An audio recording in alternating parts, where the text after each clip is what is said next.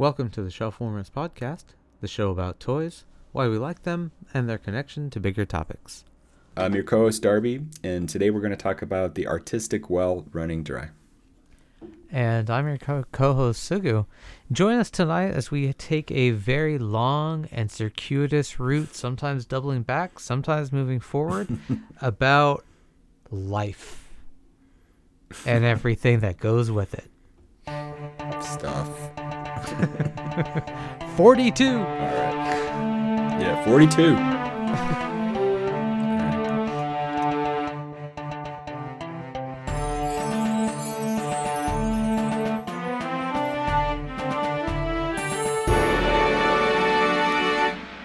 Before we begin, by way of introduction, I'm Darby Harn, a freelance writer and editor and an independent author.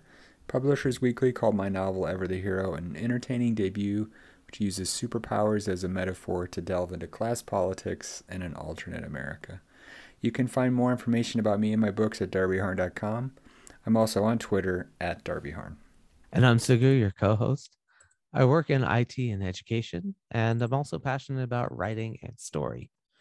You can find some of my travel writings on allaboutjapan.com, where I've written various articles about my life and perspectives in Japan. Tonight, we're going to talk about running on empty. And I'm going to let that awkward pause stay there. Darby, what does this mean, running on empty, to you? Well, it might be better for you to kind of start off because you said you kind of had thoughts about it too. So maybe why don't you lead in? Okay. And well, it might unlock the brain for me a little bit.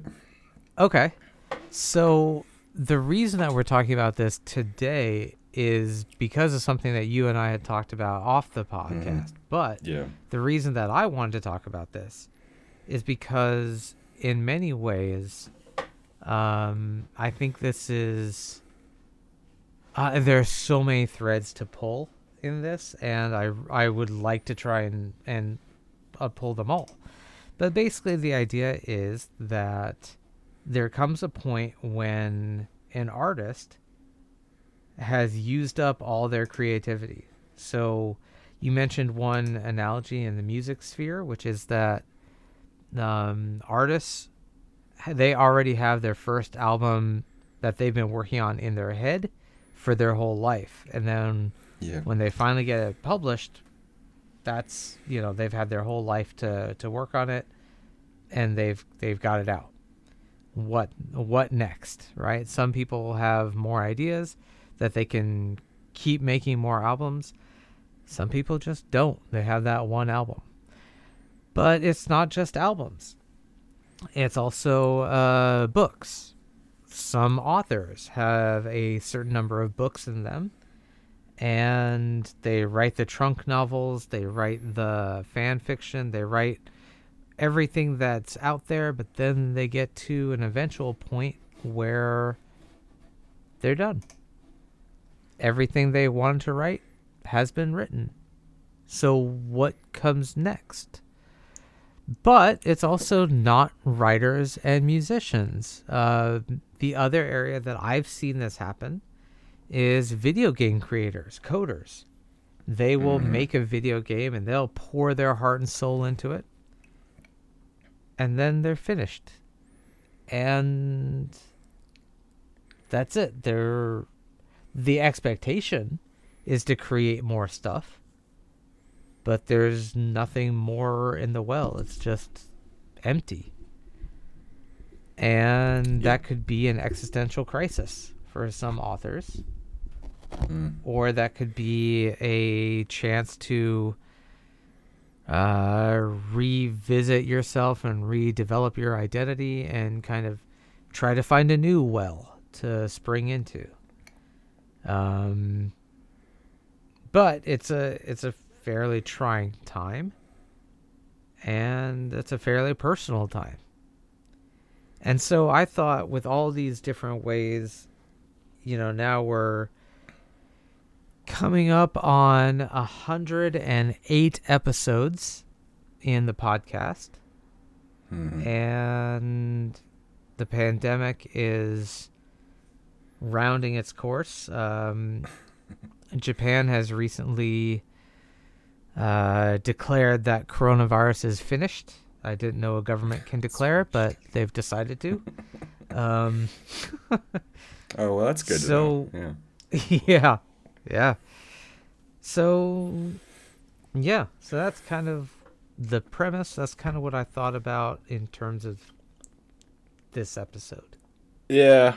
I've sort of been thinking about it a lot in general lately for a couple different reasons. One is that the U2, one of my favorite bands, some people's most hated band I've discovered, just put out a new album. I say new, but it's 40 of their biggest hits so there's some really hidden gems in there that have been re-recorded and reimagined, in some cases rewritten, and it struck me immediately as just odd, and then it felt this is something sort of artists slash bands sort of do late in their career when they've run out of ideas. And U2 is famous for always pushing the envelope. Their entire career is defined by them like literally walking out on a limb. And sometimes that really works. Achtung Baby. Sometimes it doesn't with pop. I'm actually a fan of pop. I know a lot of people aren't, but those are both... I was going to say, I like both pop and Zooropa. And those were both not popular. Zooropa, especially pop, has its fans, and Zooropa doesn't, even though Zooropa has arguably their best song on it, which is Far Away, So Close.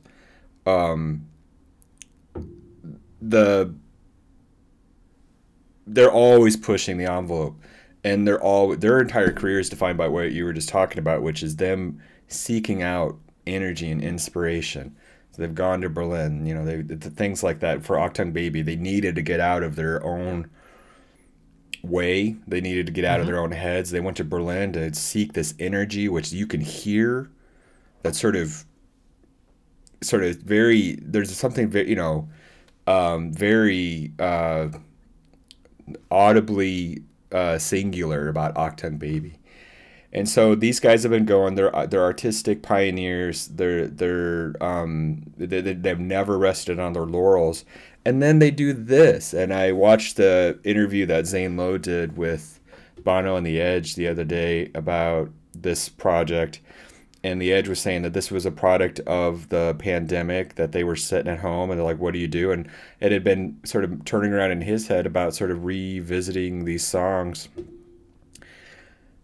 And it's clear to me that the well is empty,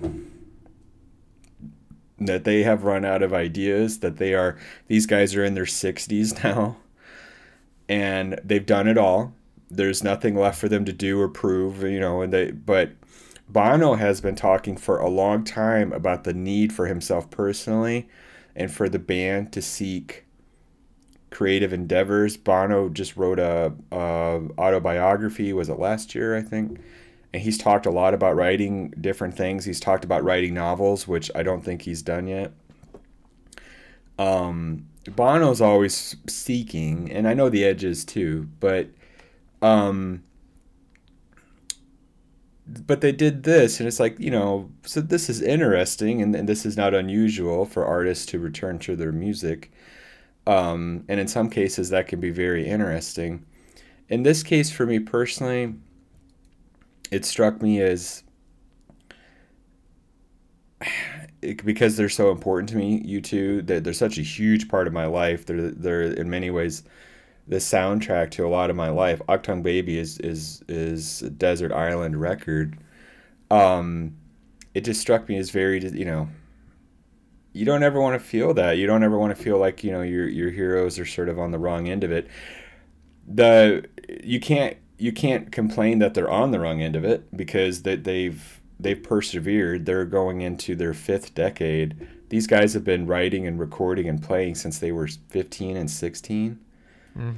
Dublin, they literally had nothing in the world, and they've done it all, and they are arguably one of the great bands in rock and roll history. They're arguably the last great rock and roll band in rock history. They have no peer. They have no peer when it comes to the fact that they've made it to this point intact. Bands simply don't survive this way. They either break up, they lose a member, they replace them, whatever. They don't ever. No one gets to this point with your original lineup. It just doesn't happen. Yeah, and you don't get to this point. Yeah, you don't get to this point having the success they've had intact. So, and they are extremely successful. And that's just sort of been on my mind, and it's reflective of, you see it a lot in music. The Rolling Stones have been touring and one of the most successful bands in the world, obviously, without question. They have been creatively empty roundabout since 1970 something. Mm-hmm. And they have not been doing anything new or remotely creative for a long time. That's not what motivates them. What motivates them is that they're a great live band in their 80s now, who are out and they're just playing, and they draw huge crowds, and they make shit tons of money. But creatively empty. And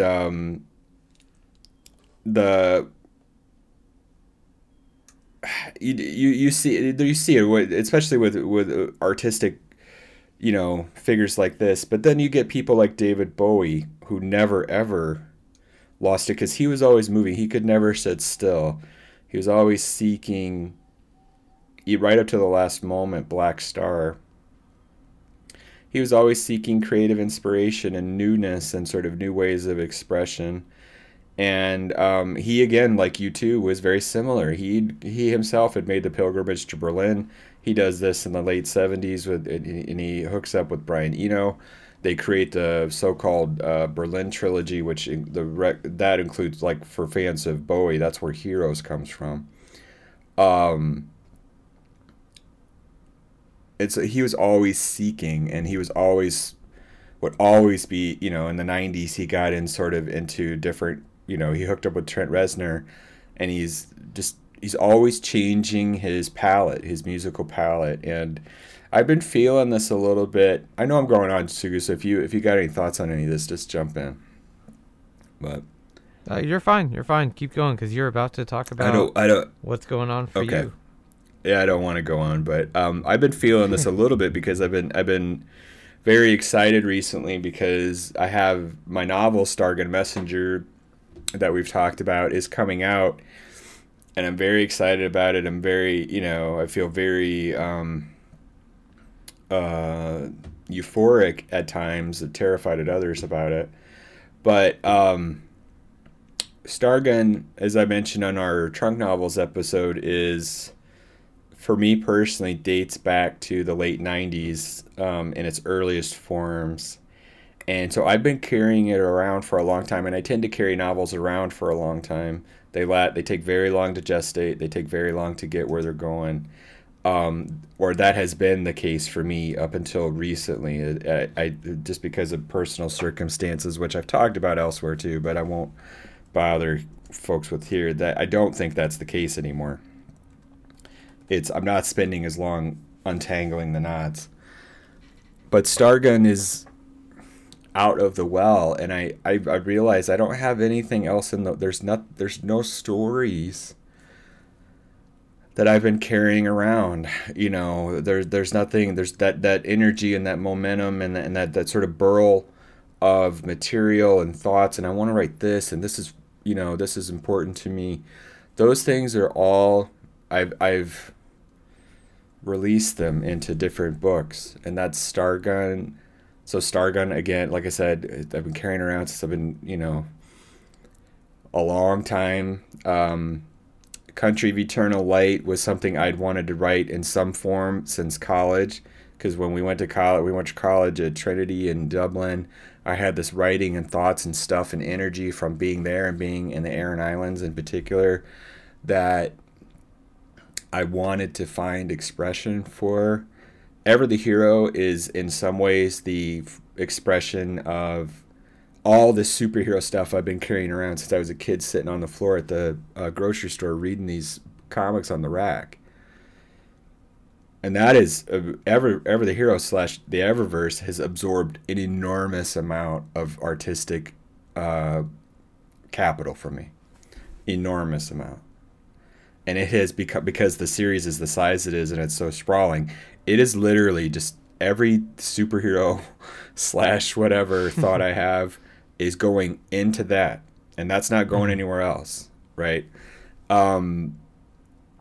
I don't know if that's good or bad, but regardless, I'm feeling a little bit terrified because I feel a little bit empty. I'm writing books and they're going fine. I'm writing right now Stargun 2. I'm writing Eververse Book 5. Those are going fine. I'm not creatively empty, and I'm not going to be rewriting my early books like Bono and the Edge are redoing their songs. But the next, what else? It's gone, and that's terrifying because it feels empty.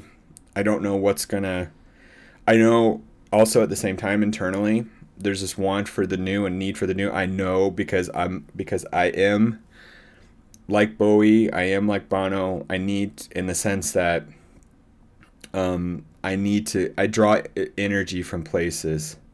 And that's where Country came from in particular. That book is a talisman for the energy and the life that I experienced there in on Inishmore.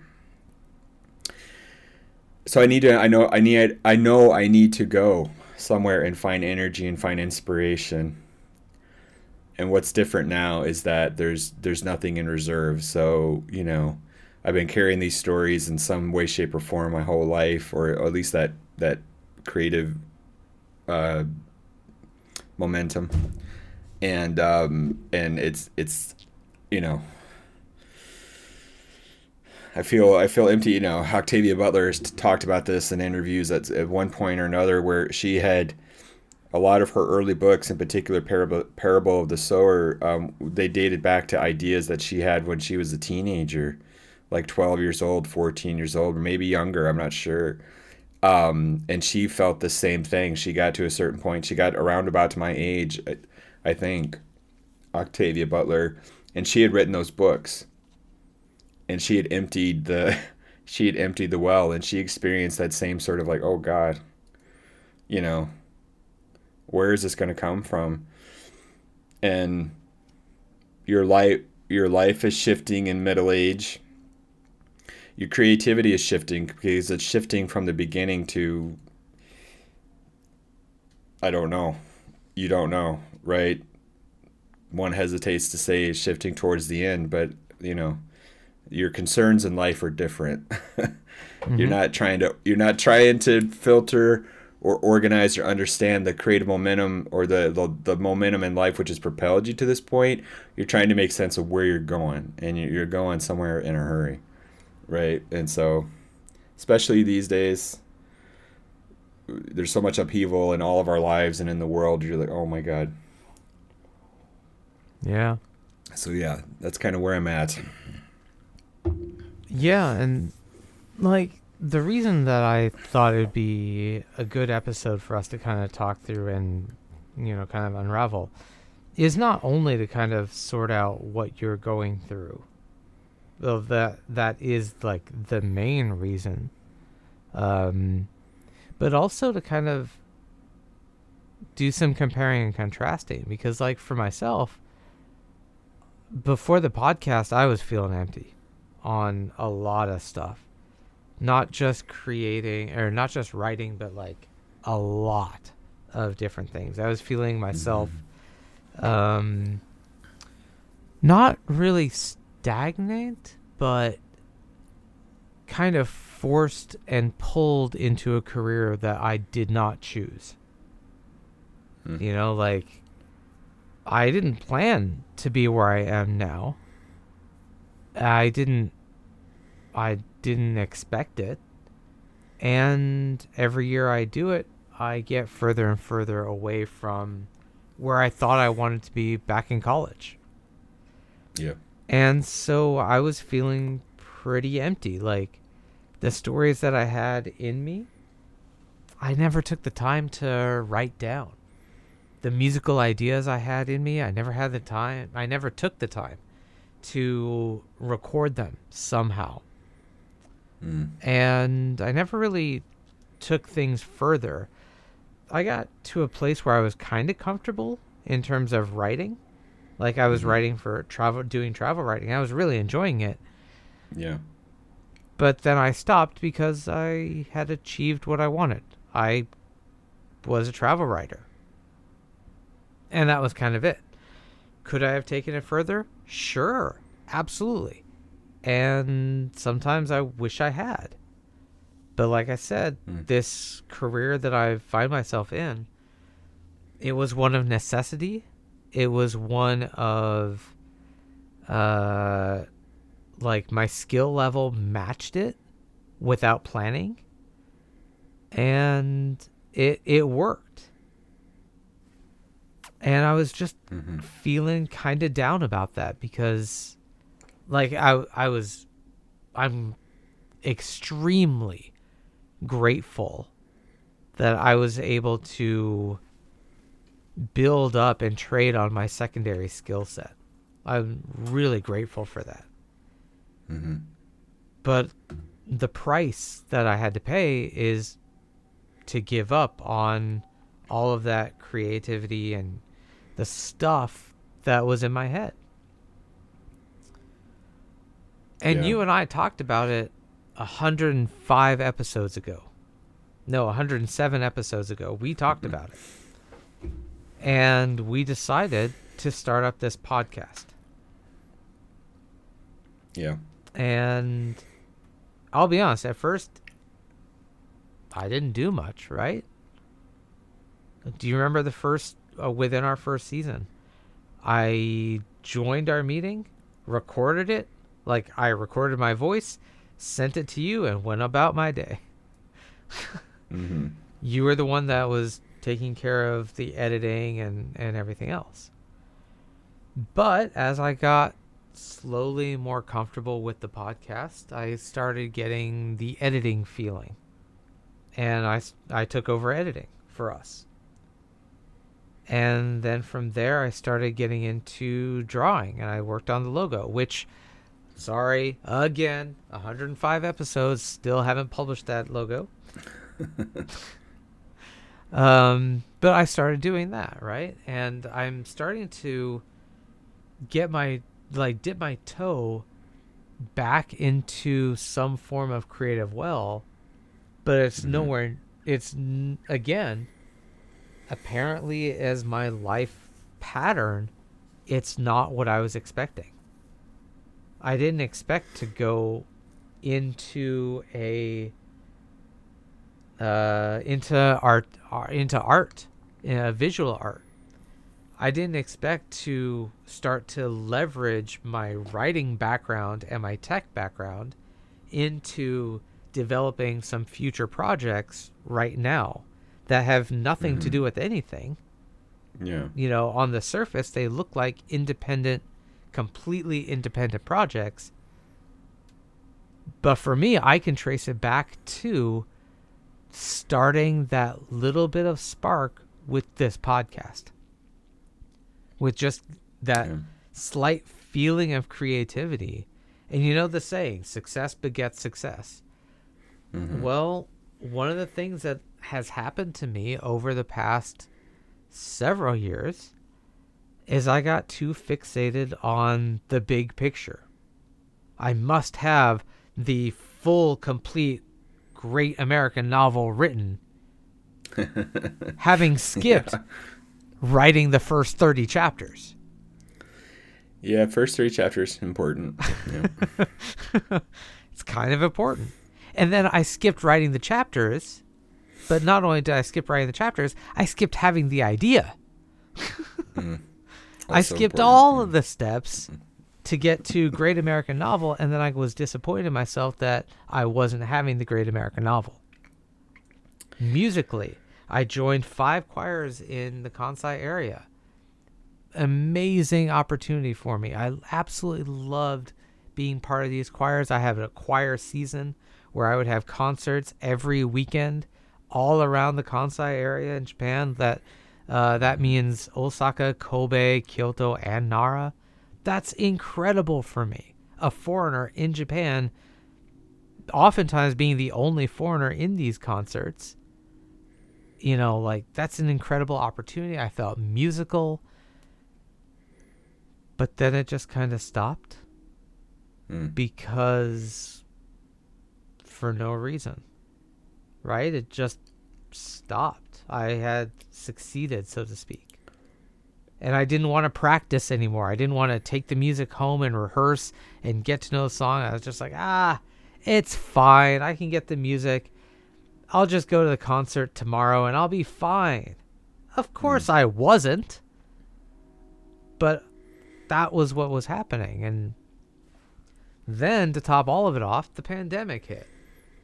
Yeah. And now every opportunity I wanted to take is closed off. Right? Because you said you derive your energy from locations. I derive it from experiences. Where I go and try something new, a new adventure. Doesn't have to be a new location, but it can be in something that I've never done before. Yeah, and that informs my creativity. Sorry? I think that's real quick. I think that's what I mean is experiences, but I definitely from places, I definitely get a lot of energy. I get from people, all of it, but definitely when I'm somewhere new, whether that's easier, a new place, it's easier. It just comes quicker. Yeah. It feels like, yeah. See, for me, I remember the moment where my brain kind of switched from that because I was a long time ago. I was looking into a career as a travel writer and what it would take to be a travel writer, right? Because that sounds amazing. Travel the world, write about it, sell it, and you're done. You're golden. Like, that sounds incredible. Oh, wait, travel writers, the real professional travel writers, they actually tend not to travel. They tend to go very deep into their one location that they are. Yes. And I realized, that's not what I was expecting. And then I thought about it more. I'm like, wait a minute. I can actually do that because one of the things I learned around the same time, I was living in this totally rural, out of nowhere city in Japan. I call it a city because they call it a city. Sure. It is not a city.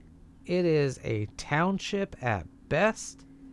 Of the number of foreigners in the entire area, it was me, one other person, and the U.S. military. Like, that was it.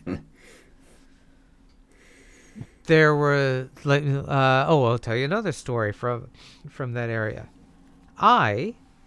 When I left my school, when I left my work, if I timed it correctly, I could catch the bus back to City Central. If I missed that bus, even for a minute, it was faster for me to just walk the rest of the way because the next bus would come in an hour. Yeah. That's how rural I lived. But the amazing thing, and what changed my mind about the whole travel writing trajectory that I was planning, was even there, I found there was more life than one life. Like, even in this rural area, there was still tons of people to talk to, tons of stories to collect, tons of life to live. Country of Eternal Light is the product of living on an island with 900 people in it. Yeah. And, of which I got to know a few very well. Yeah. And so that's what, yeah, absolutely. Right? Like, it's that idea of where you're actually limited in resources is where you get to be actually a bit more creative. Because you kind of have to be. Artists always draw energy from play, which is why cities and places throughout time have always been magnets. New York City for the longest time has been a hub for all manner of artists, and LA, or right now Atlanta, is becoming one of those cities, and Paris Atlanta certainly. now, really? What's that? Atlanta, really? I didn't know. Cool. Yeah, it is becoming artistic hub, in a lot of ways. One reason is there's obviously a great music scene there, but there's a burgeoning for several years now motion picture industry, and that has it's like the burgeoning Hollywood, right? That brings out a ton of that has a lot of ripple effects into other arts and industries. Paris after the war, etc. Dublin's one of the great literary cities in the world, right? So these places have always been magnets, You're not wrong at all. I'm just reminded of when we were in Ireland. I met this one dude who asked me where I was, and I'm like, oh, I'm staying in Dublin. And his response is only, Paris is the only city in the world. I'm like, the hell are you talking about? I've run into this shit, this kind of thinking I ran into in Dublin that summer for forever, and it's because of I've ended up in my life strangely in weird proximity to these places. The first one was where I was born. I was born in Iowa City. Iowa City is the writer magnet in the United States. It's the capital of the world in terms of MFA programs, and so by proxy, it has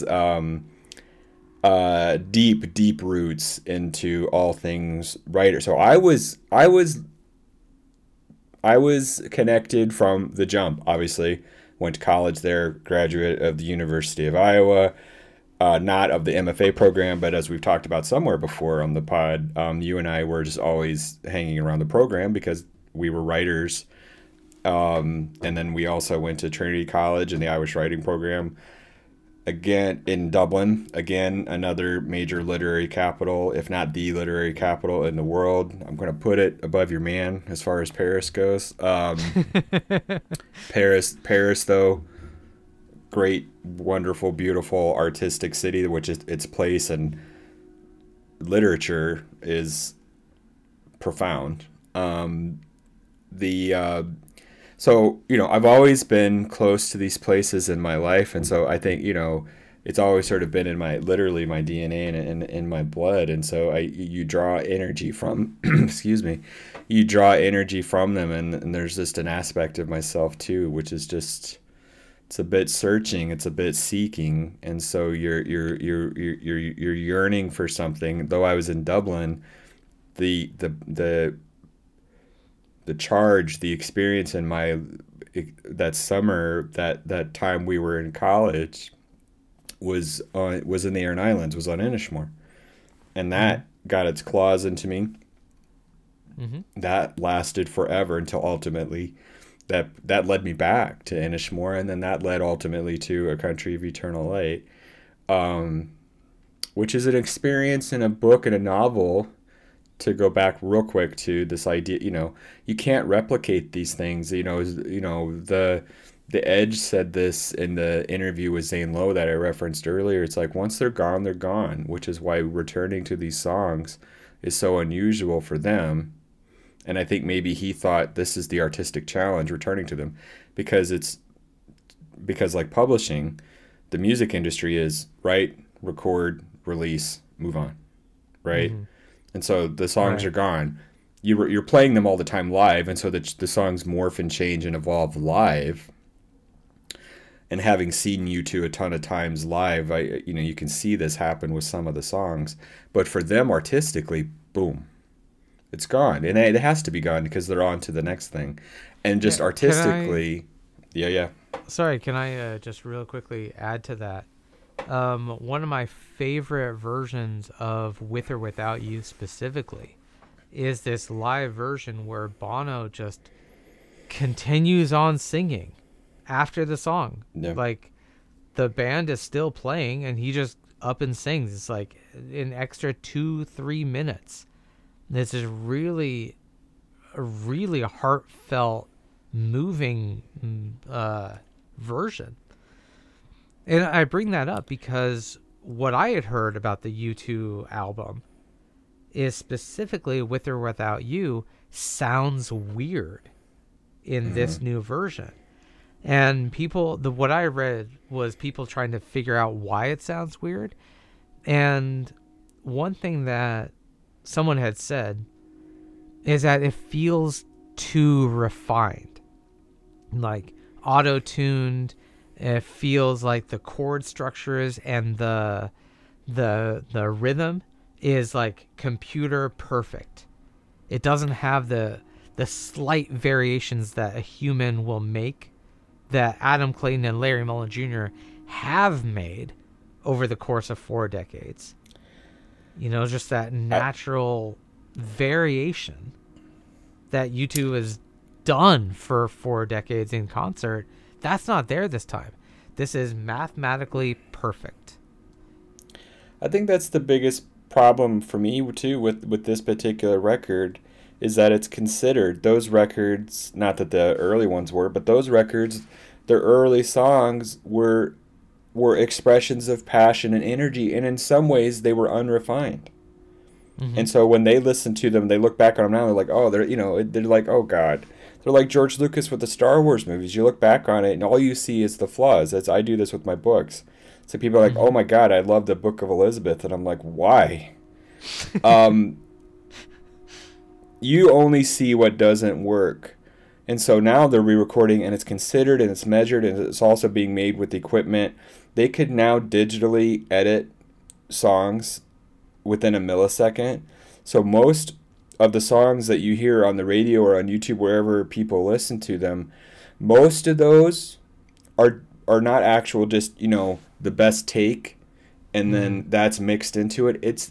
That take is the product of 70,000 best takes. This is the best beat on this. This is the best whatever. You know what it reminds me of is... Yeah. Oh, go ahead. Finish your thought. That's why it sounds lifeless. Yeah. Right. And I was going to say, you know what this reminds me of, though, is... I really hate to go down this alley, but I got to bring it up. Star Wars, the prequels. Sure. It is... Like, there's some moments, if you're watching really carefully, there's some moments where you can actually see the editing of blending within the same scene, within the same shot, but you just see the blend of 2 or 3 different takes. Yep. The example that is in my head is Hayden Christensen. I want to say the opera scene, but I could be wrong. There's a part where his hand moves in this really weird, completely unnatural way, and what it is the blurring of the editing as they splice 2 cuts, or as they splice 2 takes and merge them together. It's a crazy thought. Those moments are throughout the prequel trilogy, and I'll spare everybody the sort of the Star Wars of it all, but it's an example of an artistic tendency with George Lucas where it just of a all he sees are the mistakes when they're not even mistakes. Mm-hmm. The most glaring example of this is what he ultimately did with Return of the Jedi. So he was always tinkering with the original trilogy, and in some cases those were improvements. In one glaring case that wasn't was the final scene in Return of the Jedi in the throne room, where Darth Vader redeems himself and destroys the Emperor. That scene originally didn't feature any dialogue from Darth Vader. He's standing there, he's watching the Emperor electrocute his son, and then in a great bit of expressive physical acting, David Prowse conveys Vader's exhaustion, uncertainty, and fear. If you just watch that scene, his shoulders just get further and further this way. They're sagging into the frame, and he's just that weight. It's outstanding. And then finally, that weight just carries him over, and he turns and he kills his master. Yeah. George in the final special edition added this line of Darth Vader, James Earl Jones, saying, "No, it's awful, it's uncanny, it's unnecessary, because the actor Vader has conveyed his feeling, his thoughts, his mind, the turmoil through the acting. But George, because he doesn't trust his own vision, thought that wasn't clear to the audience." A movie that was 30 years old at the time, so he added this line which destroys the ambience and tone of the scene. Well, also he doesn't trust his audience to kind of get there. He doesn't trust his audience. He doesn't trust his own vision, which is why he's always going back over it. And that is separate from what we're talking about in terms of emptying the well, but because that's a different kind of creative imbalance. But it led to improvements in the original trilogy. There were some things he did that I think were improvements. There were things, though, that just, reflect this imbalance in George. And I possibly this new record, Songs of Surrender from U2, is a reflection of that creative imbalance, where the well is empty and you're going back on yourself and you're tinkering. There's nothing wrong with going back and revising and editing. I do it with my books right now. I've done this with all of them. I can, just in terms of cosmetically, the layout and things like that, or I've made, as I've learned and I've grown as a publisher and a bookmaker, I've made improvements, but I've also done it in the text. And the biggest example is probably Nothing Ever Ends, which went from me just going through and I was going to get out the gremlins to I ended up making substantial revisions in the text. And I can do that because I'm not published by a big 5 publisher whose timescales are in years, and also simply would not pay for a revision like that. I can do it, press boom, and it's done, right? I can do that as quick or as slow as I want to, and I can, and I did. And so that'll be oblique to most readers going forward. They'll never know a version of it. So the few of you that have read Nothing Ever Ends to this point will, when if you ever go back to it, you'll or see this updated or version. Or the ones who have the paperback.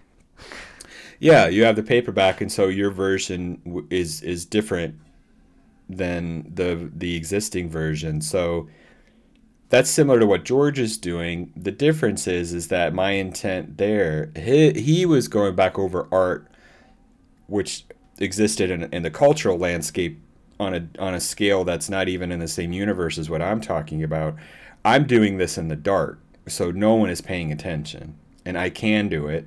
Tolkien did this as well to his work. He was always chipping away at it, but an artist do, and it's not unusual to go back over your work, and there's nothing wrong in going back to your work.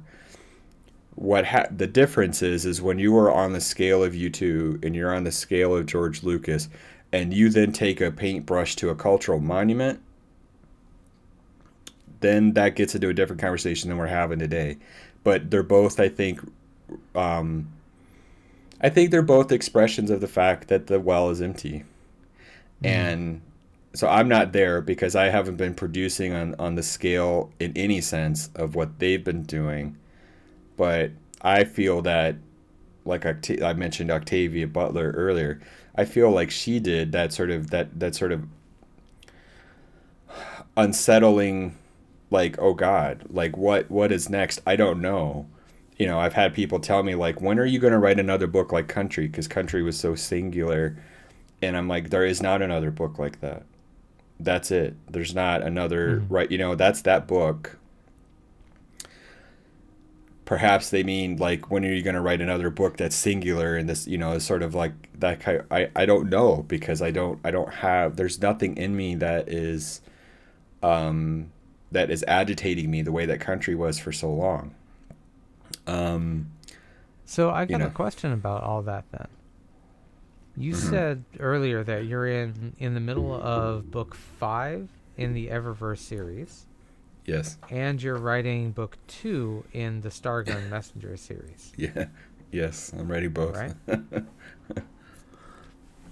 Do you know what book 3 in Stargun Messenger is going to be? Do you know what book 6 is going to be in Ever the Hero? Or is that yes, well dry? No, I do know. So in some ways, this is actually compounded. Let me very address Stargun. I know less about Book 3 in Stargun than I do Eververse. I kind of Okay. know where Adari is going, but that's literally laying down track in front of me with Stargun, which is fun and it's exciting. It's unnerving because I do feel that sort of like, well, if I make a mistake, you know, Eververse, I have a bigger idea, and part of the agitation right now with all of this is that with book 5 is the book that I've been working towards for this entire time. This is where I've wanted. This is the big turn in the story. This is the book which is going to be the most unusual in terms of its structure. The books to this point, they all feature a different protagonist. They slightly different genre, right? Each one's kind of a little bit different. This one's different again. This is the book I've been wanting to write my entire life. This Okay. is Wayne blessed me with this ridiculous quote on Stargun where he's like, "What if James Joyce wrote the X-Men about Stargun Messenger?" Which is just your head pops. But this is book 5. What if James Joyce wrote the X-Men? What if Virginia Woolf or Samuel R. Delany or this book? I don't want to say too much about it because obviously, but I've had these conversations, and to be brutally honest, every book is an expression, this artistic. I want to write the books I want to write, which is why you get these books. People are like, why are you doing? Those are the books I want to write. But also with the Eververse, I understood that every book, because this is a series, and I want the series to go on, and I need to be there need to be readers, and they have to be successful. They have to be to justify their cost. There's a lot of sunk cost in the Eververse. Mm-hmm. They have to read. They have to get through to the next one, right? Hopefully, people go forward and they want to read, and they all have what they share is sort of a DNA of like, oh wow, what, hopefully. Book 5 is where that changes, and book 5 is going to be its own thing, and it's going to be more, it's to give maybe people an idea. If you guys are familiar with Cloud Atlas or The Hours by Michael Cunningham, where it is, the structure is different stories that are sort of a Russian doll kind of a thing. That's And book that all come back 5. together in the end. Yeah, that's book 5, and book 5 is it's very challenging to write because it's not the end of the story, it's the turning point in the story, and so things are evolving and changing, and getting it right is proving very challenging. Mm-hmm. But that's also the big thing that's been on the horizon, and so that's, I'm doing it now, and I'm wondering what's after is the rest of the series. That's a big challenge, artistic challenge, like completing these things. Mm-hmm. But yeah, to your point, to your question, it's like, yeah, those are motivating, those are creatively satisfying and rewarding and challenging, but like the what's next, like there's a building right now, very in, just as the Star Guide has become real. She's very real. She's right here. This is, yay. She's as she's become real, that void, that emptiness in the well has become really profound. Mm-hmm. Like right now, you're dealing with the existentialism of it all, right? Like what happens? Yeah, So, and yeah. Yeah, go ahead. No, as I say, it's coming out in book 2. It's part of the artistic thing is dealing with your now, and book 2, Adari, is dealing with what happens after you're done. What happens after you do the thing? And her and Imra achieve this amazing thing at the end of book 1. No spoilers, but they do the thing. And then it's what next? What do you do next? Is it happily ever after? Of course not. Right? But like what you've done it. And for Imra in particular, who goes through this profound transition. In its own way, it kind of reminds me of the problem that we've talked about with the Matrix. Where do you go from Neo becoming God at the end of the first movie? What story can you tell where he can't just solve the problem within 5 seconds of knowing what the problem is? They escalated it, right? Like, now what? I will say, and this won't surprise anybody that reads it or who has listened to our conversations about the Matrix on the pod. The Matrix, it was on my mind in writing Stargun for a few reasons. Imra, in particular, shares qualities with Neo. She doesn't end book one as the end all be all, although she achieves an extraordinary thing. The difference is, with Neo, he becomes a god within the system that presents challenges. Imra, as one of the villains in book 2 tells her, he's like, nothing has changed. You are still as vulnerable as you were before. I can still hurt you. I can still kill you. That doesn't change. The difference is that, you know, that's just harder for me to do. But that's still the case. But Imra's challenge is what's next. You've done this thing that you've been working towards your entire life, and for her, a cosmic scale, a cosmic timeline. She's done it. And then you're coasting on this euphoric wave of like, I've done it, and her and Adari, the final. If the story ended with book 1, it's done. It's a good story. They've earned their happiness, but but life goes on, and then what next? Where do I go? What do I do with the fact that I survived, that I did it? What do I do with, where am I going? What is the next? Is there a next thing? I don't know. And then that agitation builds within you, and I've experienced this too. When you're artistic, and you are agitated within yourself, that friction that rubs off against your partner, that rubs off against people in your life, that rubs off against your life, right? And then that creates its own problems, you know. And so, as other artists have found, that, you know, when you are consumed by your creativity, it's very hard for people to get between that.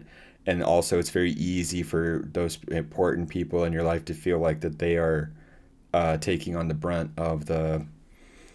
If you're not emitting creative, like, you know, you're not putting creativity out in the world. You're putting out frustration, anxiety. Those things, they tend to encounter. The first person they encounter, they tend to be your significant other. Which is not always cool. No, it can be very destructive, right? It can be very destructive. It can be very. I've been all around the 360 on this particular subject in my life, where, you know,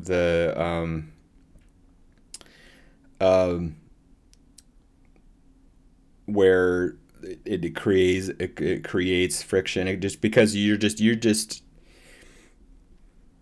I don't know how much I want to say about this. I've been called myopic. I've been called a lot of things. Myopic. Let's stick with myopic. I am too much in my art for, for some people, I know I am. It's my worst habit. No, it's not. I have worse. I have worse. It's a bad habit.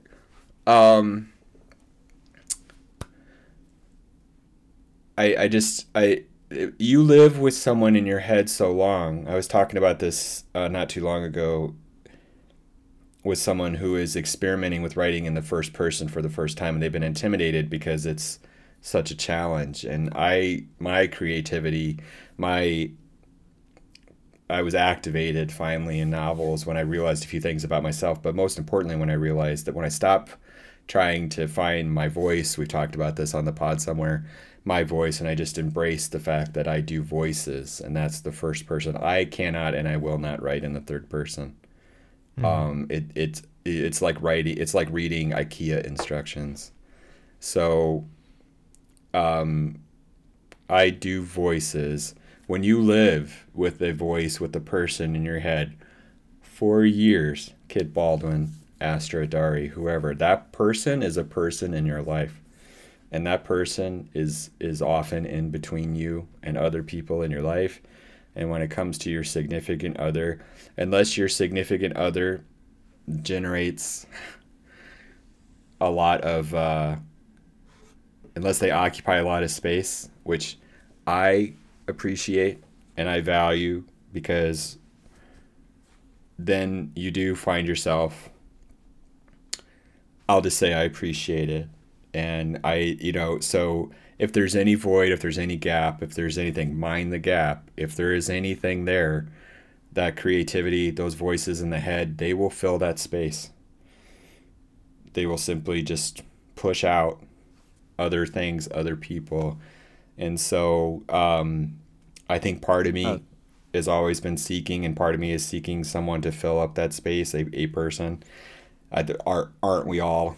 And so I do better. In some cases, though, the opposite can also happen, where your significant other can push out your creativity. That's happened in my past. Okay.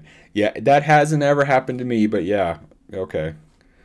It's been the opposite. Yeah.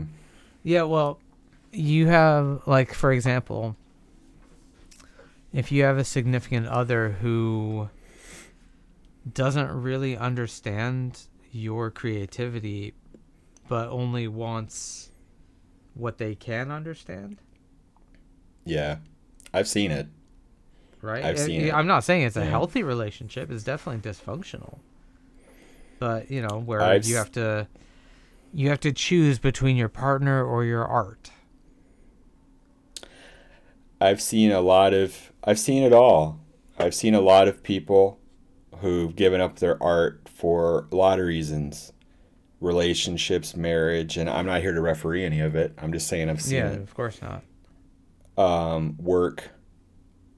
I've known a lot of great writers, a lot of great talent who, as you were saying earlier, you get to a certain point in your career and the art just sort of recedes, or the energy is different, or it's not there, or the dynamic is different. I've seen that so many times. I know and have known so many frustrated novelists, writers, musicians, etc., who the conversation, especially as you get older and you get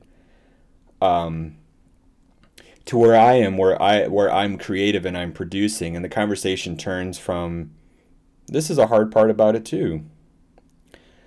The conversation turns from, someday, we're gonna be, and then that someday comes around and you're not. You are. I am.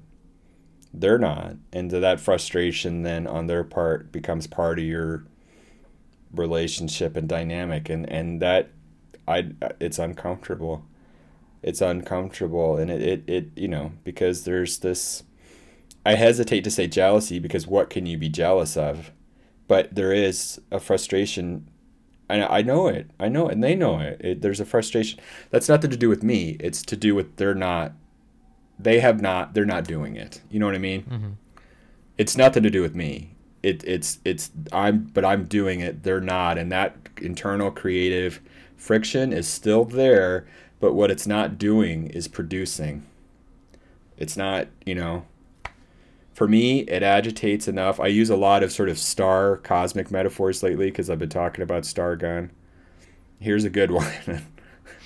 with creativity, you are a product of elements that form early in your life. Genetic ones, environmental ones, your social ones, all of the house you grow up in, the people you grow up around.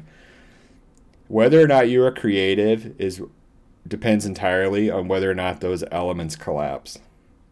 So like stars form from the accumulation and accretion of hydrogen, helium, right? Heavy gases, things like that.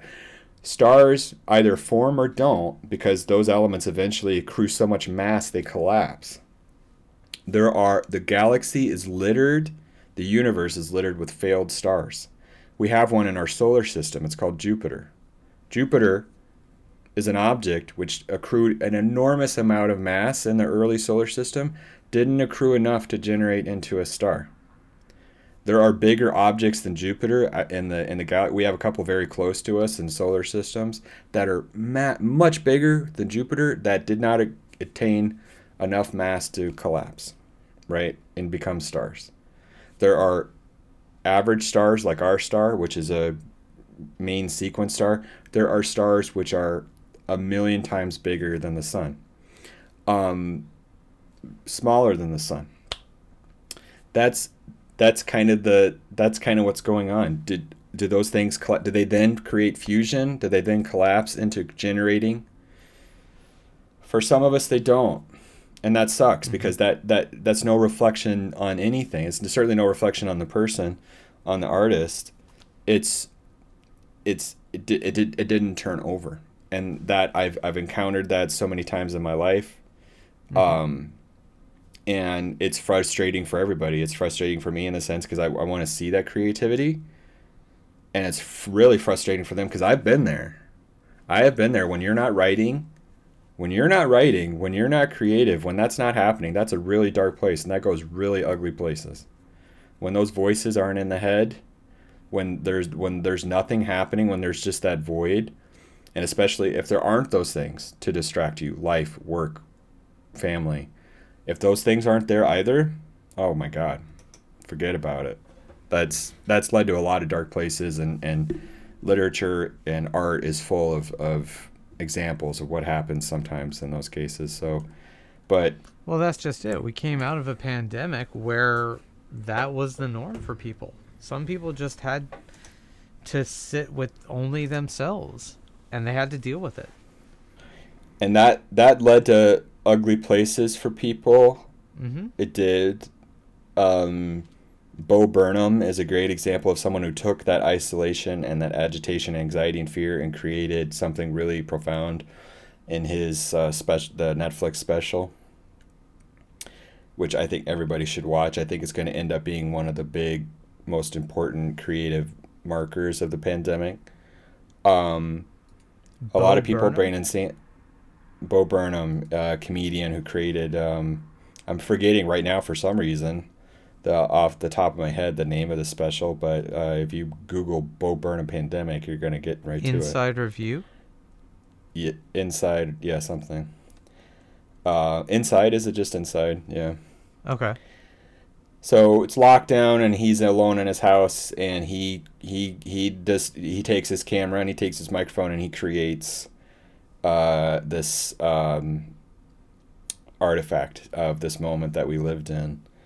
Some people, Brandon Sanderson, he got out his laptop, he wrote, 5 books?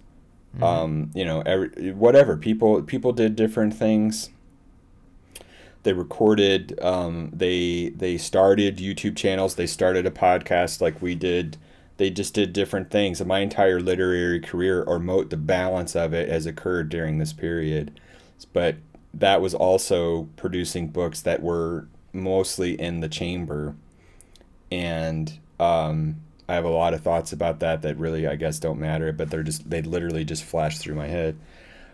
I didn't write a ton over the pandemic. I experienced this sort of weird pause. It's only now that it's over that bang over quotation marks that the sort of that sort of energy and stuff is come back. I've written a ton in the last month, and it's not all novels.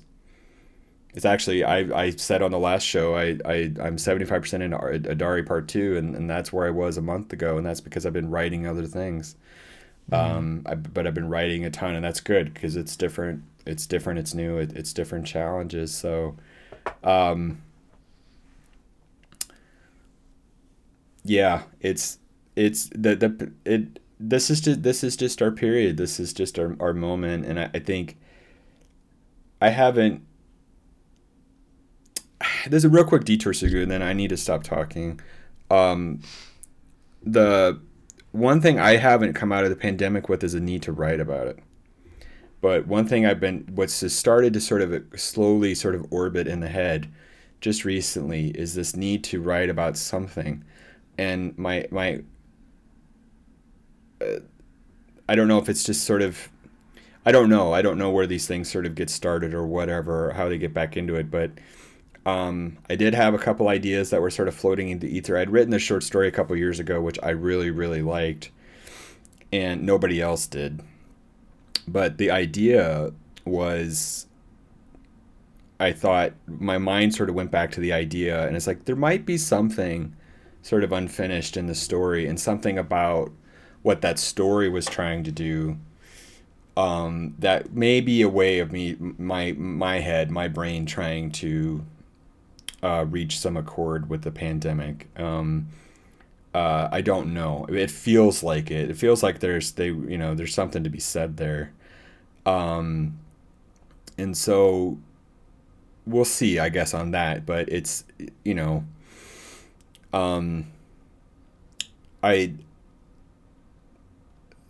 just to kind of maybe go back to where we kind of started in terms of like, you drawing energy from places and experiences.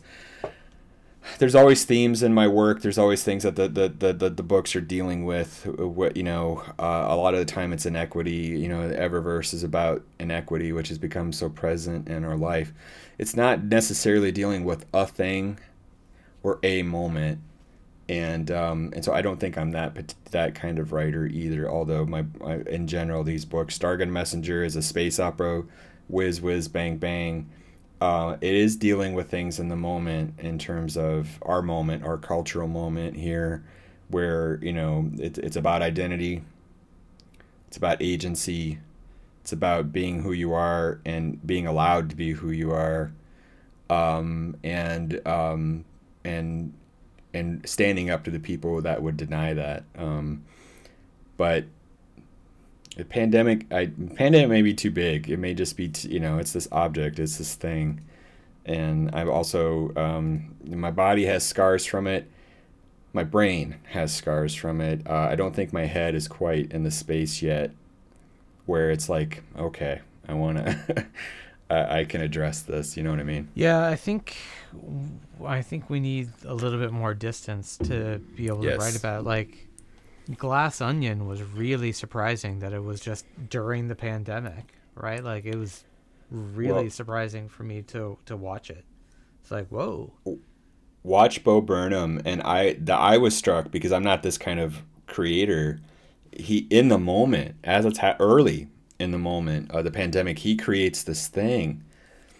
I don't have that. I've never had that. And I'm never going to have it, that type of thing. My brain, I'm autistic. I've talked about this too. It's like, I'm on, I'm on a geological time scale when it comes to the creativity.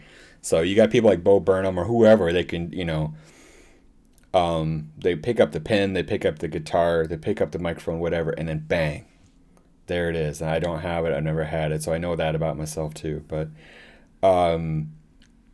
I'm struck by that, and this media that we're dealing with today, where everything is YouTube, everything is Instagram, everything is TikTok. You have people that just get right on there in a few minutes can create instantaneously, and it's good, and it's considered, and it's thoughtful, and it's energy. You get that in right away, bang. You get and it's a different kind of mode of expression. It's a different kind of way of being. that I just don't have, but I'm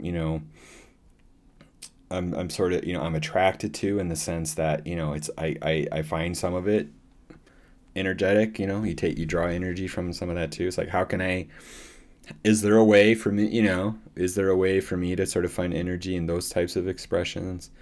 Is there a way for me to make those kind of expressions? Probably not, but is there a way that I can kind of take inspiration from that? So yeah. Well,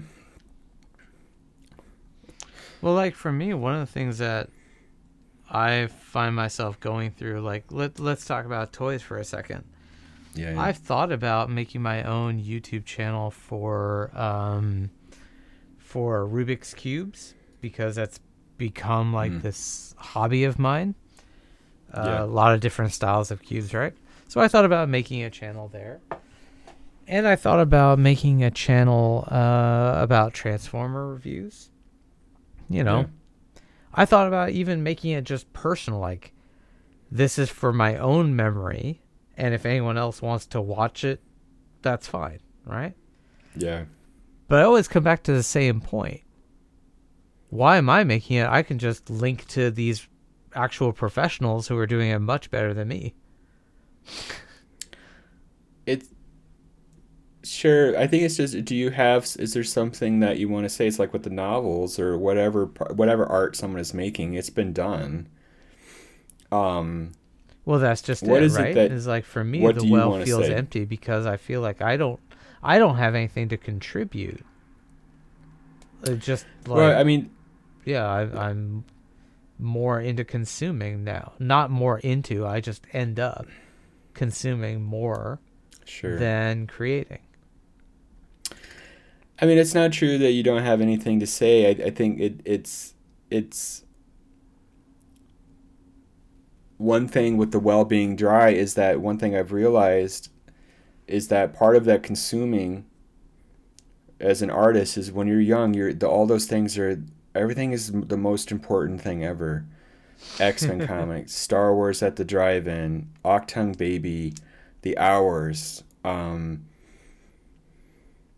that all goes in there. And then there comes a point later in life, like now, where I don't encounter those things anymore. I don't encounter this is the most important thing. What turns me on is other artists and peers, their writing, their creativity. It's like, oh, wow. And it's not like an envy thing or a jealousy thing. It's like, oh, wow, that, that wakes me up. But I don't have the same experience with things anymore that I did when I was younger. It's like, oh my God, this is like, you're just immediately supercharged. This podcast in a way is a record of us encountering things in the moment this last couple of years and dissecting them. That's a different experience. There's very few things out. There's a couple exceptions, Everything Everywhere All at Once, where, that do have that kind of energy, and you find very little that you're, I live for the movies, books, music that I'm not thinking about. I don't want to think about it. I want to have that profound experience that it's going to take me a really long time to unpack. I actually don't enjoy stuff watching Ant-Man and immediately getting on the microphone and being like that. I wouldn't have done that. That is not, I enjoy talking about it. I enjoy nerding out. I don't enjoy because it's just, it's immediately disposable. Mm-hmm. Right? I want that book. I want to hear, I want to listen to music that, like, let's listen to Mitski or even to Mary Spender, who I've really, that you turned me on to. And I just really enjoy Mary. And I like her music, and I can just listen to it. And she does a great job of dissecting her own music and her own approach to playing. But that's not what turns me on about it. It's just the energy that she gets to. With Mitski, it's the same thing. I know exactly what's going on in Mitski's stuff, right? But I'm not thinking about it because it carries you away. And so that's what I seek. That's what I want. I want something that I can't immediately just, you listen to a song, like everybody was like, lately, the last few months, everybody's like, you got to check out Wet Leg. There's this, this two-woman sort of punk band It's very, you're gonna love it. And I listened to Wet Leg, and it's very good. They're very good. And I was right. You know, it's like it's you sort of it didn't pop for me the way it did for them. So, that's what I'm seeking. You're seeking that energy. You're seeking that mystery. The unknown. You're seeking that profound, the unknown, and like what is it about it that not how did they do it? I think I know how you guys are doing it. How did you do that to me? How did you create this sort of like that experience, that, you know, the thing when you meet somebody new in your life, and you're like, I want to know everything about you. So, you know, that kind of a thing. And so it's that's what it is. And it's like, you know, and part of that is experience, part of that is location and locale, part of that is the new people in your life, or old people coming back. Actually, I'm talking too much, Sugu, so just jump in at any point here. But I went a really quick detour because this is probably a thread we don't need to explore. It's always, I think, a need to seek the new and find and you know, and just keep moving. You know, Bowie always said is never sitting still, because it's just creative. It can be just apathy. I don't know if that's the right word, but you know what I mean? Like, it just creates a stillness that is stagnation. Yeah. Like, for me, I feel it most acutely when I pick up a video game. Yeah.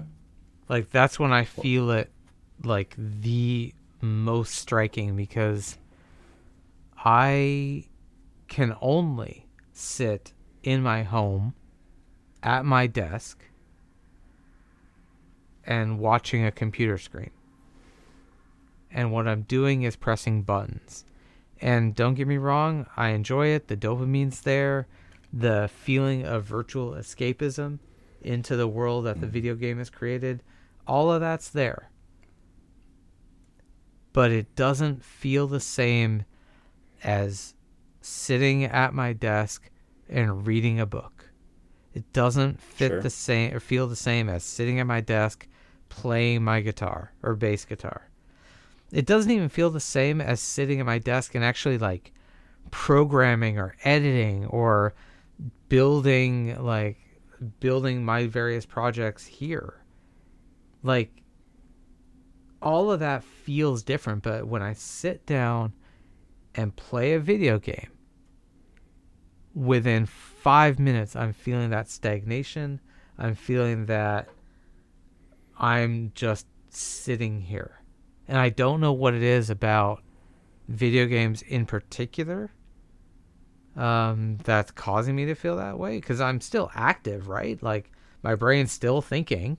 I'm still trying to solve the puzzles or whatever is going on in there. But it just has such a acute point for me where I feel that I'm still, that I'm not getting ideas from. Even if I'm sitting and listening to music, doesn't feel like that. Yeah, I have a lot of thoughts about that with the music too that I won't get into just because it'll take us down a different path. But I listen to a ton of music all the time, and a lot of it sort of becomes wallpaper. A lot of it is, I think, is what's happening is generating friction. It is sort of cycling through, and then getting to achieving some sort of speed into something. I think is part of it. I can't play video games. I don't. Part of it is what you just said. There's nothing. Video games are all about achieving and unlocking and winning, like that. For me, there's no discovery. And I know there's a lot of great video games out there that involve a ton of story, and that are but I just don't play them. And so if there's an element of any video game that it to me, I've never played RPGs, and I know there's a lot of creativity in RPGs, but there is something in my brain which just finds no creative value in them. And that's not a judgment thing. That's just my brain. It's like, there's this sort of like achieve, unlock aspect to those, and that's not my brain. That's not my creativity. My creativity is like, what is this? And I don't know. I wrote this entire thing. I don't know what this is about, bro. I don't know. I'll tell you a bunch of shit. You'll tell me a bunch of shit. But, we don't know. Yeah. Yeah, I think for me, part of it with video games, at least, I don't know if it's my sticking point, but I know that this thought in my head just keeps coming up whenever I talk to gamers or people who do play a lot of video games. You were mentioning the need to achieve. Well, the thing is, video games are programmed so that you win. Right? Like, if it's not programmed, so it might be a challenge. It might be difficult. I'm not talking about that. I'm talking about the simple fact that whoever makes the video games have programmed it in such a way that you will win. They want you to win. They want you to achieve. And that just feels more contrived for me. It's just a different... I'm not, for me, just me, I just like, I know exactly what you mean by the contrivance, because I don't think that way. I'm not motivated that way. You achieve things in publishing. I've achieved something in releasing this book. That's an achievement. The work itself is an achievement, I suppose, but that's not how I think of it. To me, it's this expression that, to me, I have carried with me. I've now given up. I don't understand it any more than I did when I started writing it. I feel like I have a relationship with it, but that doesn't mean that I understand or I've unlocked or achieved anything.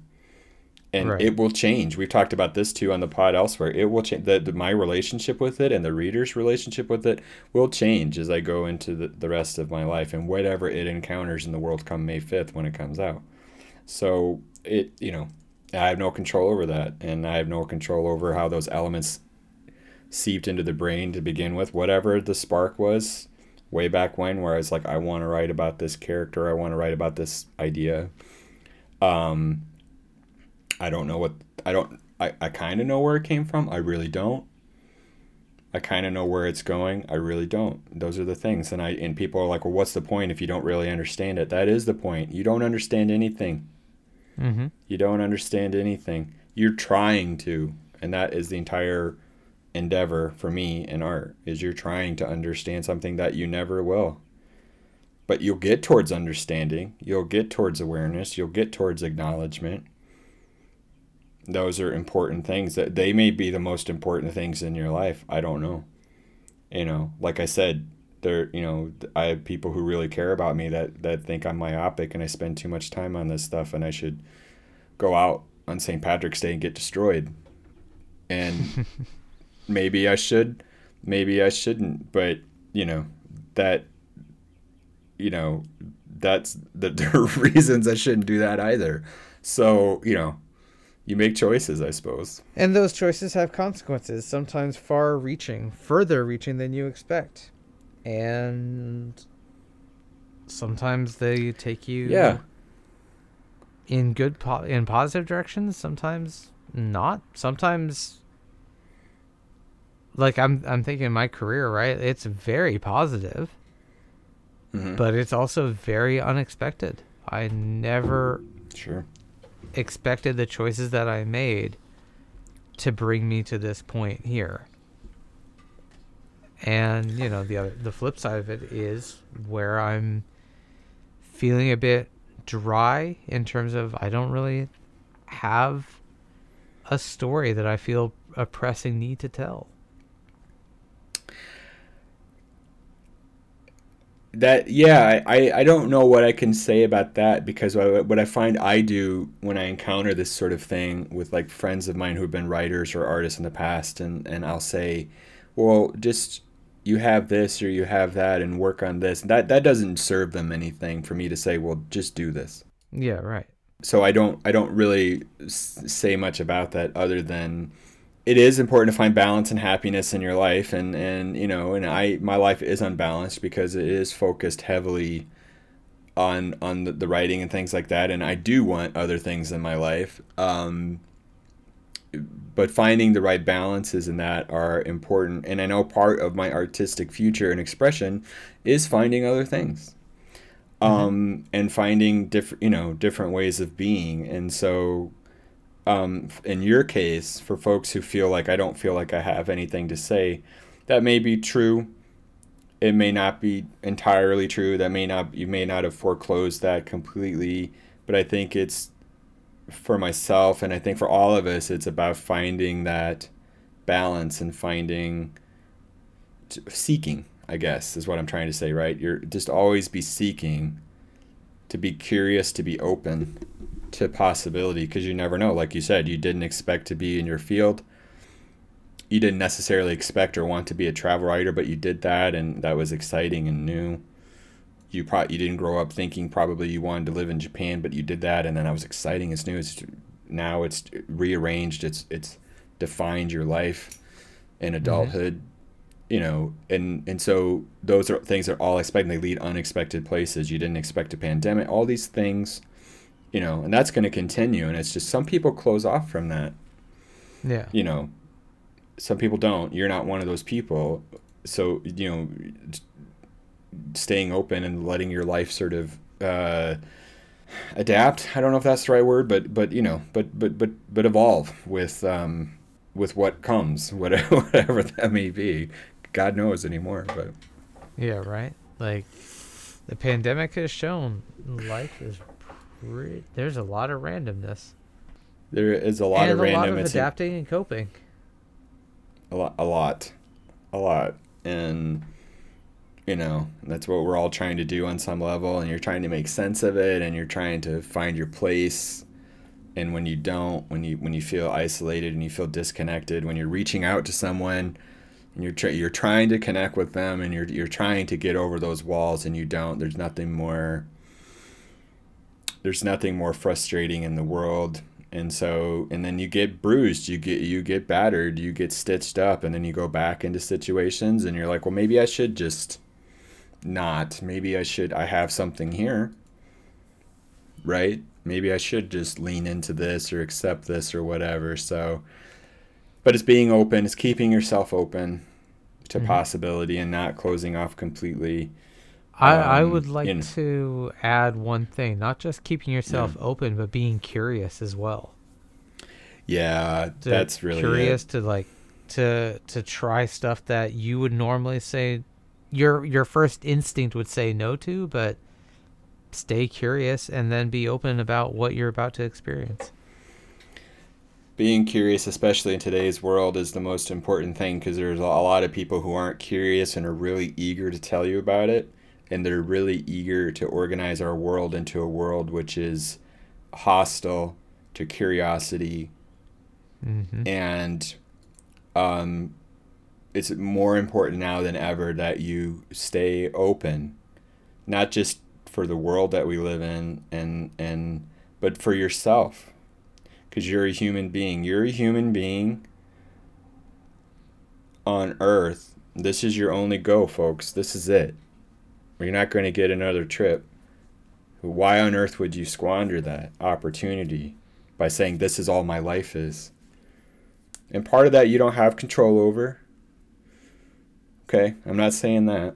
But the part that you do, you can be open. You can stay open.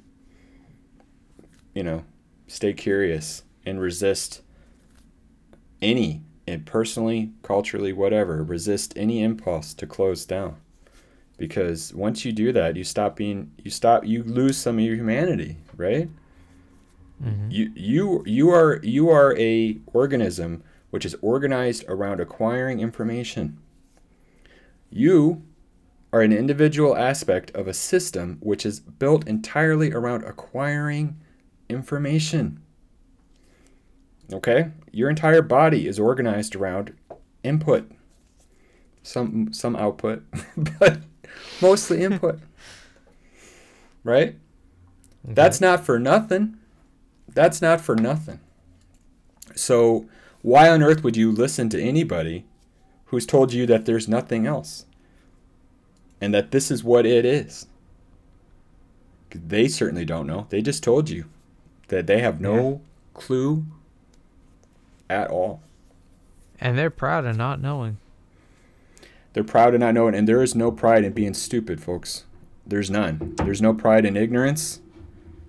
And if all you're clinging to is your limitations, okay, you are failing your own humanity.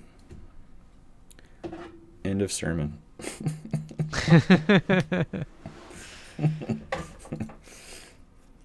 Yeah, let's leave it there. But before we go, I knew it. I knew we couldn't bring this up organically. We started to. We veered really close to it, but in the end couldn't. One of the things that I really wanted to kind of talk about is kind of a conclusion to our last week's episode, but also because it's relevant here, is there are a lot of YouTube channels that I watch that they started their own content streaming service. It's called Nebula. I highly recommend it. One of our favorite YouTubers, Lindsay Ellis, is on there. Made a comeback. It turns out a bunch of my channels that I watch, they all have Nebula channels. And so I can get like this giant discount for the rest of my days from each channel. It's like, great. And some people like Mary Spender has like classes on there. Like she has a guitar, learning how to play guitar courses, plural, I think, on there. And then a lot of YouTubers that we both watch, Lindsay Ellis and folks like that, that are really sort of heavily focused on sort of like film study, but also sort of pop cultural study, are on there. And so if you're into that at all, especially for Lindsay Ellis, who left YouTube and is now back creating again, which is amazing, on Nebula, I think it's worth. I think it's $50 a year, and you're spending that on your streaming services every month, guys. So if you want educational value, some people, a lot of the YouTubers put up something on Nebula that goes onto YouTube later, that you can watch for free on YouTube. So you may like, maybe I'll just wait, sure. But if you want to support these creators and this creative endeavor, which is this sort of artistic collective, which I think is fascinating and it's great, especially for this particular community, but also the edification and education of people. Well, that's just it, right? It's like the channels that I watch are, well, one of the channels, Second Thought, it's he even says on there that on YouTube his videos get demonetized simply because of the content. Now that's cryptic. He does a lot of left-wing, progressive, socialism, pro-socialism content, basically like picking apart all of the different aspects of capitalism and socialism. Really educational, really interesting videos, but they're demonetized on YouTube kind of constantly. But he's on Nebula, and you can watch his videos there and really understand what he's talking about. Like, I've learned so much from Second Thought, Legal Eagle,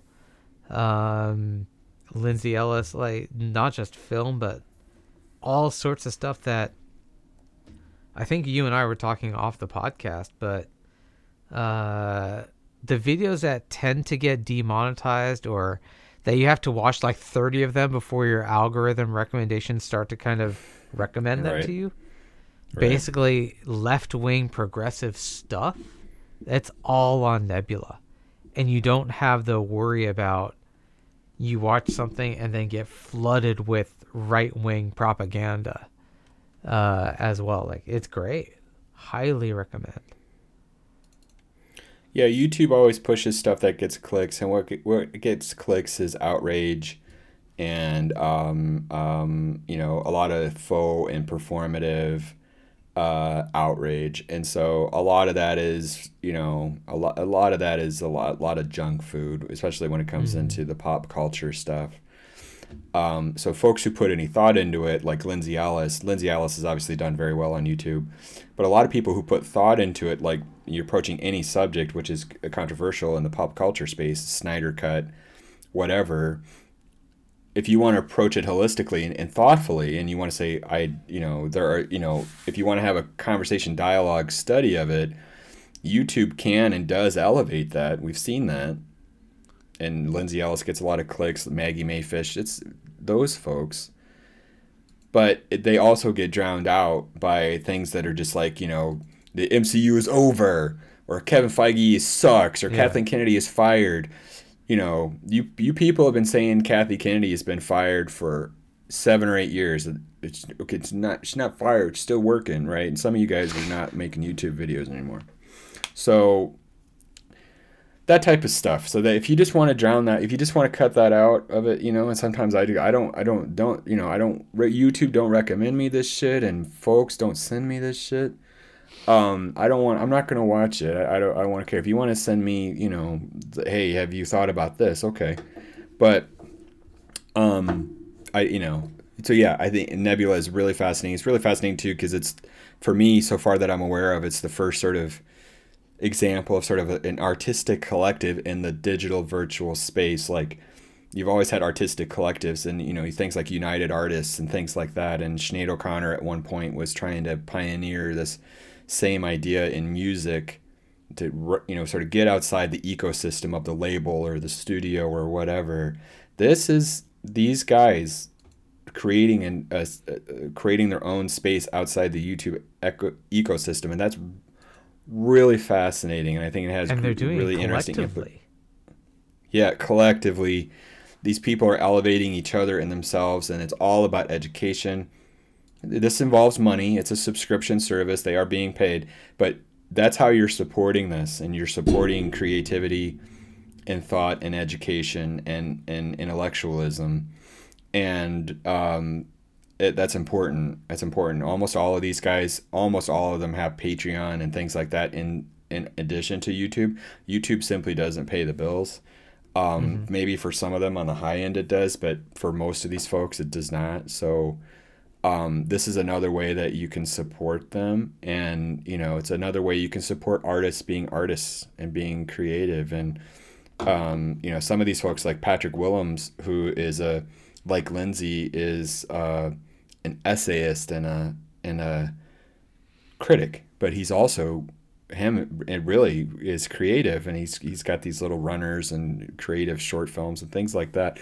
He's got like Nebula exclusives that are kind of more into that vein. So yeah. Legal Eagle does a bunch of like law and case explanations. Like, he'll take famous cases throughout history and kind of break them down to their key elements of what is really being discussed and all that. Really fascinating to understand how law and justice actually works. His Nebula is longer and uncut. You can still watch it on YouTube. It's just shorter, and then it inspires me. Like, you're talking earlier about wanting to create YouTube channels, and I've had thoughts float through the brain at some various points about like doing something just in particular, like focused on comic books or publishing / writing and things like that. And I never get there either, because I sort of, for various reasons, but it does inspire me to be more thoughtful and sort of think, what am I putting out into the world, right? Like what do I want to put out into the world, and how do I want to approach these things? And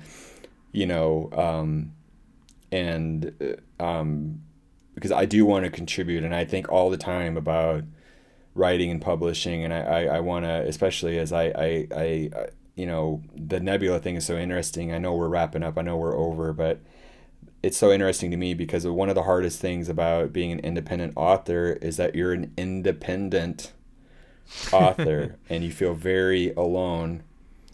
You feel very overwhelmed, and there's a vast universe of knowledge and experience, things that it's all disconnected. It's not centralized. There's no hub, and there are networks, and you do network, and you group, and you form units, and you things like that. But there's also a lot of people trying to make their own way, and that means making their own way. And there's a lot of also just, people are like, how do I do this? And there are authors and artists that don't want to help you and don't want to tell you, because one, they don't know. Two, they don't want to help anybody else because, my God, I'm trying to make it out here, that kind of a stuff. And it's like, I would love for there to be more transparency, more knowledge, more centralized, more community. And I am part of some art, writing communities, and the self-publishing science fiction contest is a great one, which is sort of that creating in that space a hub for independent authors to in that genre to go to. And from that, I'm involved in Discord and groups and things like that sort of splinter off of that, and so those are all great, and you meet people, and I want to meet more people. I want to engage more. I'm not natural to that, but I want to do that. I want to be able to learn. I want to be able to grow. I want to help people learn. I want to help people grow. So that's on my mind lately too. It's finding ways of doing that, but I'm inspired to do that by this type of stuff. Yeah.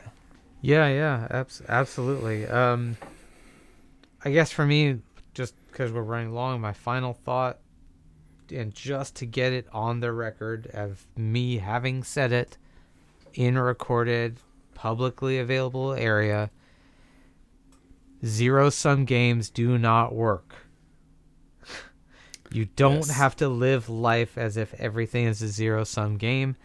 Sometimes, in fact, more often than not, a collaborative approach, a rising tide lifts all boats. It's not a zero-sum. That's my final thought on the matter. Yeah, I agree. Let people help you. Let yourself be helped. And help other people. And help others. You never know when those people are going to turn around and be in a position where they can help you out later on. That, and also when someone may need help, and you may not be able to help them, but you know what, you can be there, and that's important, and they can be there for you, and that's really important sometimes, because as we've been in this whole episode, just to wrap up, final thought, this whole thing we've been talking about, the well is empty. You butt your head against life, against experience, against, you got to this point in your life and you just don't feel that energy. You do feel that agitation. You do feel that anxiety. And where you go with that is either to your significant other or your peers. And if there's no one there because you're whatever, you have to be open. Just to echo my thoughts, be open. That'll do it for today, folks. Thanks again for joining us. Once again, I'm Darby Harn, and you can find more information about me and my books at my website, darbyharn.com. I'm also on Twitter at Darby Harn. Sugu, how can they find out more about us and the podcast? You can follow us on Apple Podcasts, Spotify, or wherever you get your podcasts. You can reach us at our email address, shelfwarmers@gmail.com. Send us feedback about the show, your thoughts, opinions, recommendations, and insights on our perspectives. We're always happy to hear from you, our audience, and we'd love to share your opinions on our next show. Again, that's shelfwarmers@gmail.com. And if email isn't your thing, we're also on Twitter. You can reach us at shelfwarmers. Give us a holler. We have new episodes every Friday. As always, remember to stay safe, wash your hands, practice social distancing, and get vaccinated when you can. Stick around to listen to a free clip of more content from us. Subscribe today, and you can hear the rest of the following and more. Bye-bye.